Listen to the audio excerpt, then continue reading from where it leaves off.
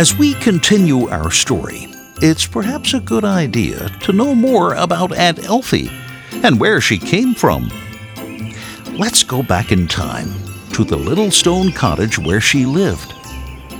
Now, it's important to know that years later, Aunt Elfie's house became the house that Bizzo and Bindi and Crikey all called home.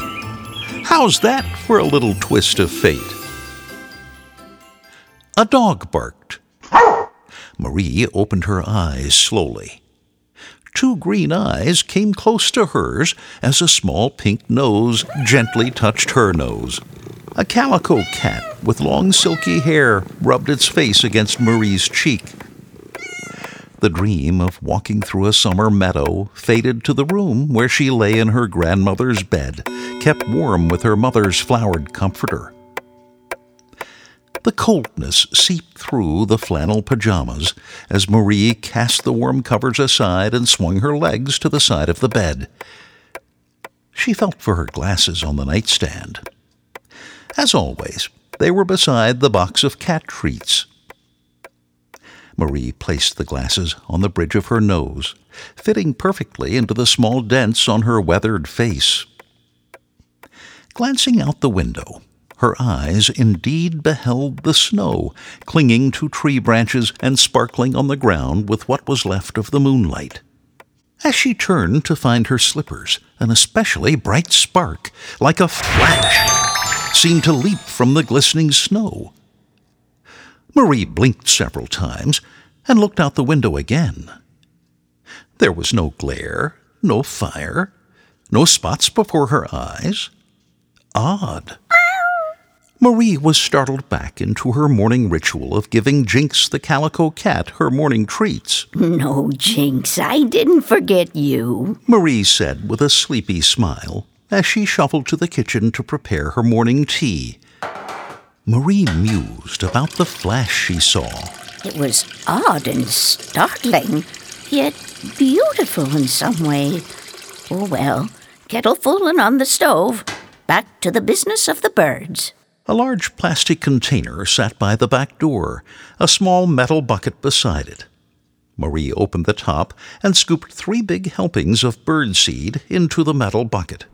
Swoop went the first scoop. The sound reminded Marie of a heavy rainfall. Swoop! The birdseed rained into the metal bucket a second time. Swoop! Marie laughed as she now noted that the heavy rain of seed hitting the bucket also sounded like snow being shoveled from her walk.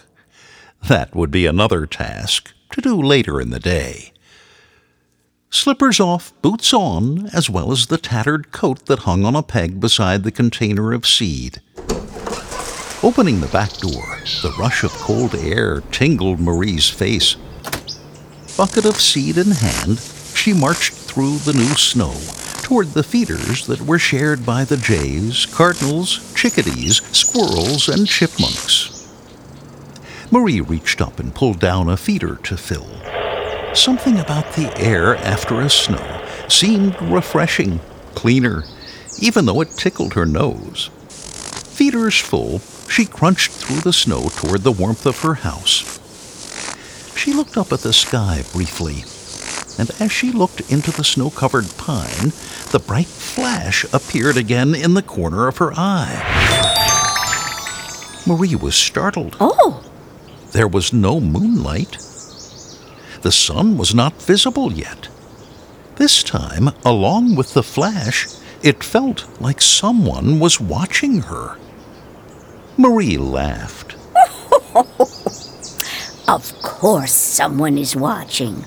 All the birds and animals know I just filled the feeder and are waiting to flock to the seed after I go inside. Marie opened the door. Warm air from the house washed over her cold face. Boots off, slippers on, coat on the peg. The water was perfect for hot tea that would warm her from the inside out. The neighbor's dog, Frankie, would be dropped off soon. Time to put on my daytime clothes.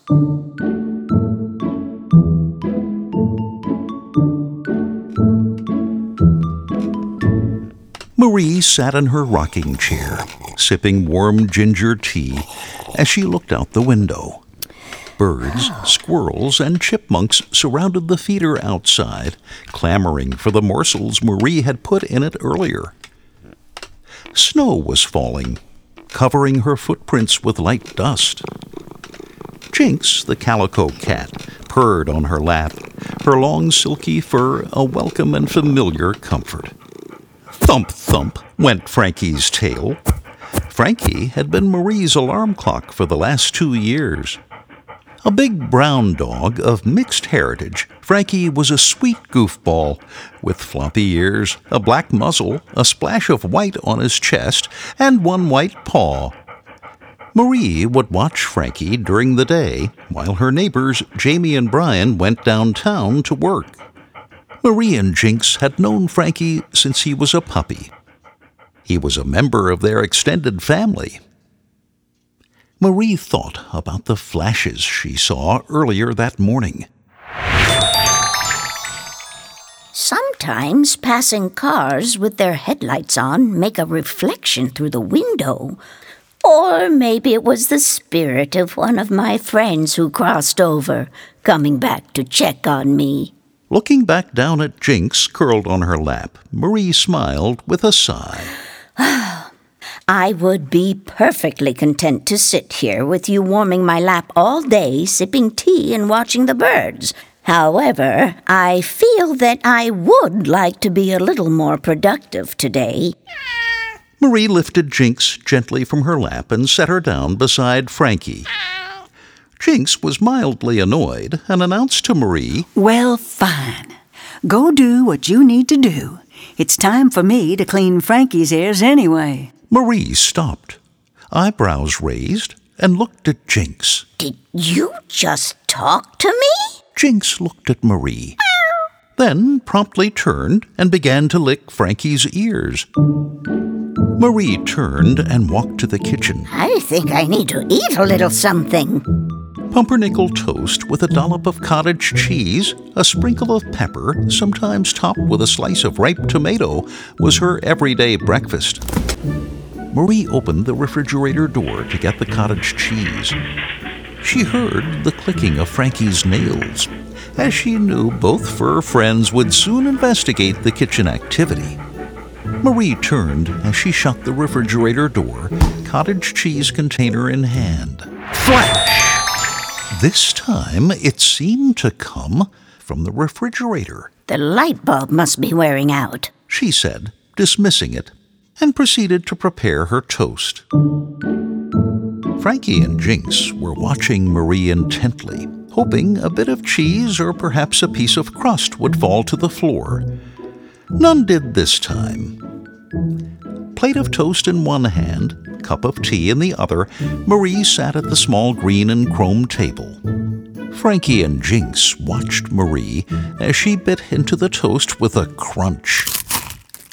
I think this is a good day to make a batch of cookies. Frankie perked his ears. I think that is an excellent idea, he said out loud with a big doggy smile. The kind with lots of butter, added Jinx. Marie stopped chewing. Her eyes darted back and forth from Jinx to Frankie rapidly in disbelief. It seemed that they had both just spoken to her. Perhaps I need to be a little more social. I've been living by myself for a long time. Marie took the bite that was left of the toast and cottage cheese and divided it for Frankie and Jinx. This, too, was a normal morning ritual.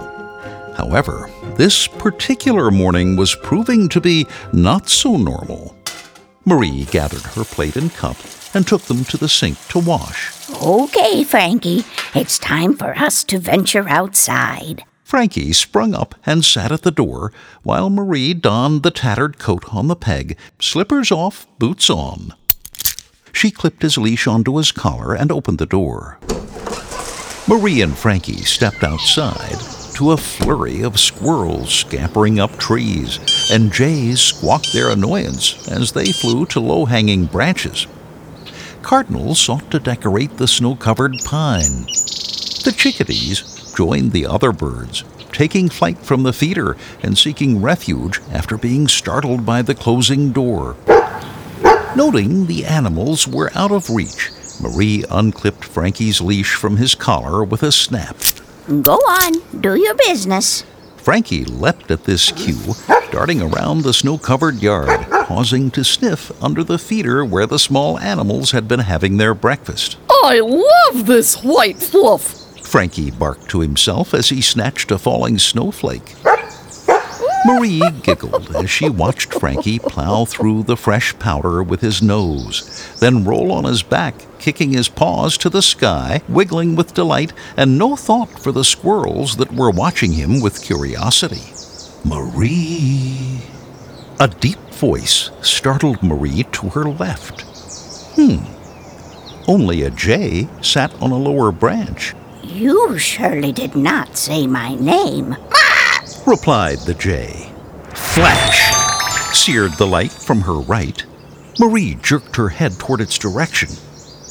A gray squirrel huddled in the branch spoke in a high, squeaky voice. We would appreciate the both of you going back inside so we can finish our task of gathering seeds. After Frankie does his business. Marie replied automatically, not seeming to realize that she was having a conversation with a squirrel. Well, he is doing that right now by the back fence, Chirped the gray squirrel. Excuse me, squirrel, but I need to clean that up. Marie said as she picked up a small shovel and bucket. Yes, we appreciate that. Thanked the squirrel as he scampered up the tree.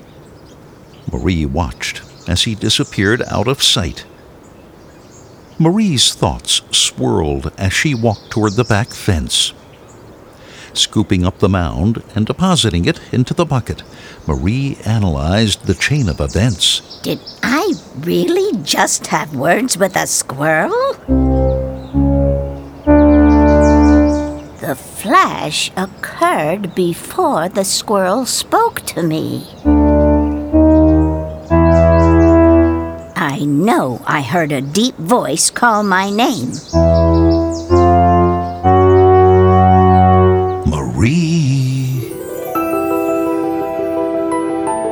Well, it seems Marie's normal winter's day has been anything but normal. This has been anything but my normal winter's day.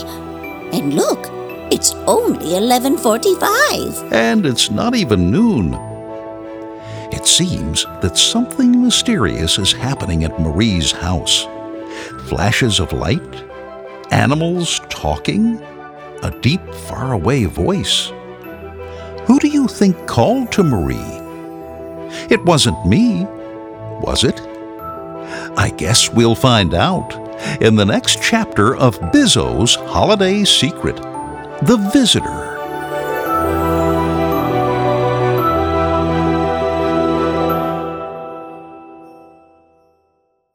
Bizzo's Holiday Secret was written and produced by Bonzer Productions, starring the voices of John Polk, Diane Wasnock, and Barb Polk. Recorded at Big Bear Studios. Editing and sound design by John Polk.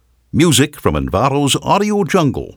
Original cello and violin music by LaTanya Peoples. Artwork by Karen Gersh. Copyright Bonzer Productions 2022.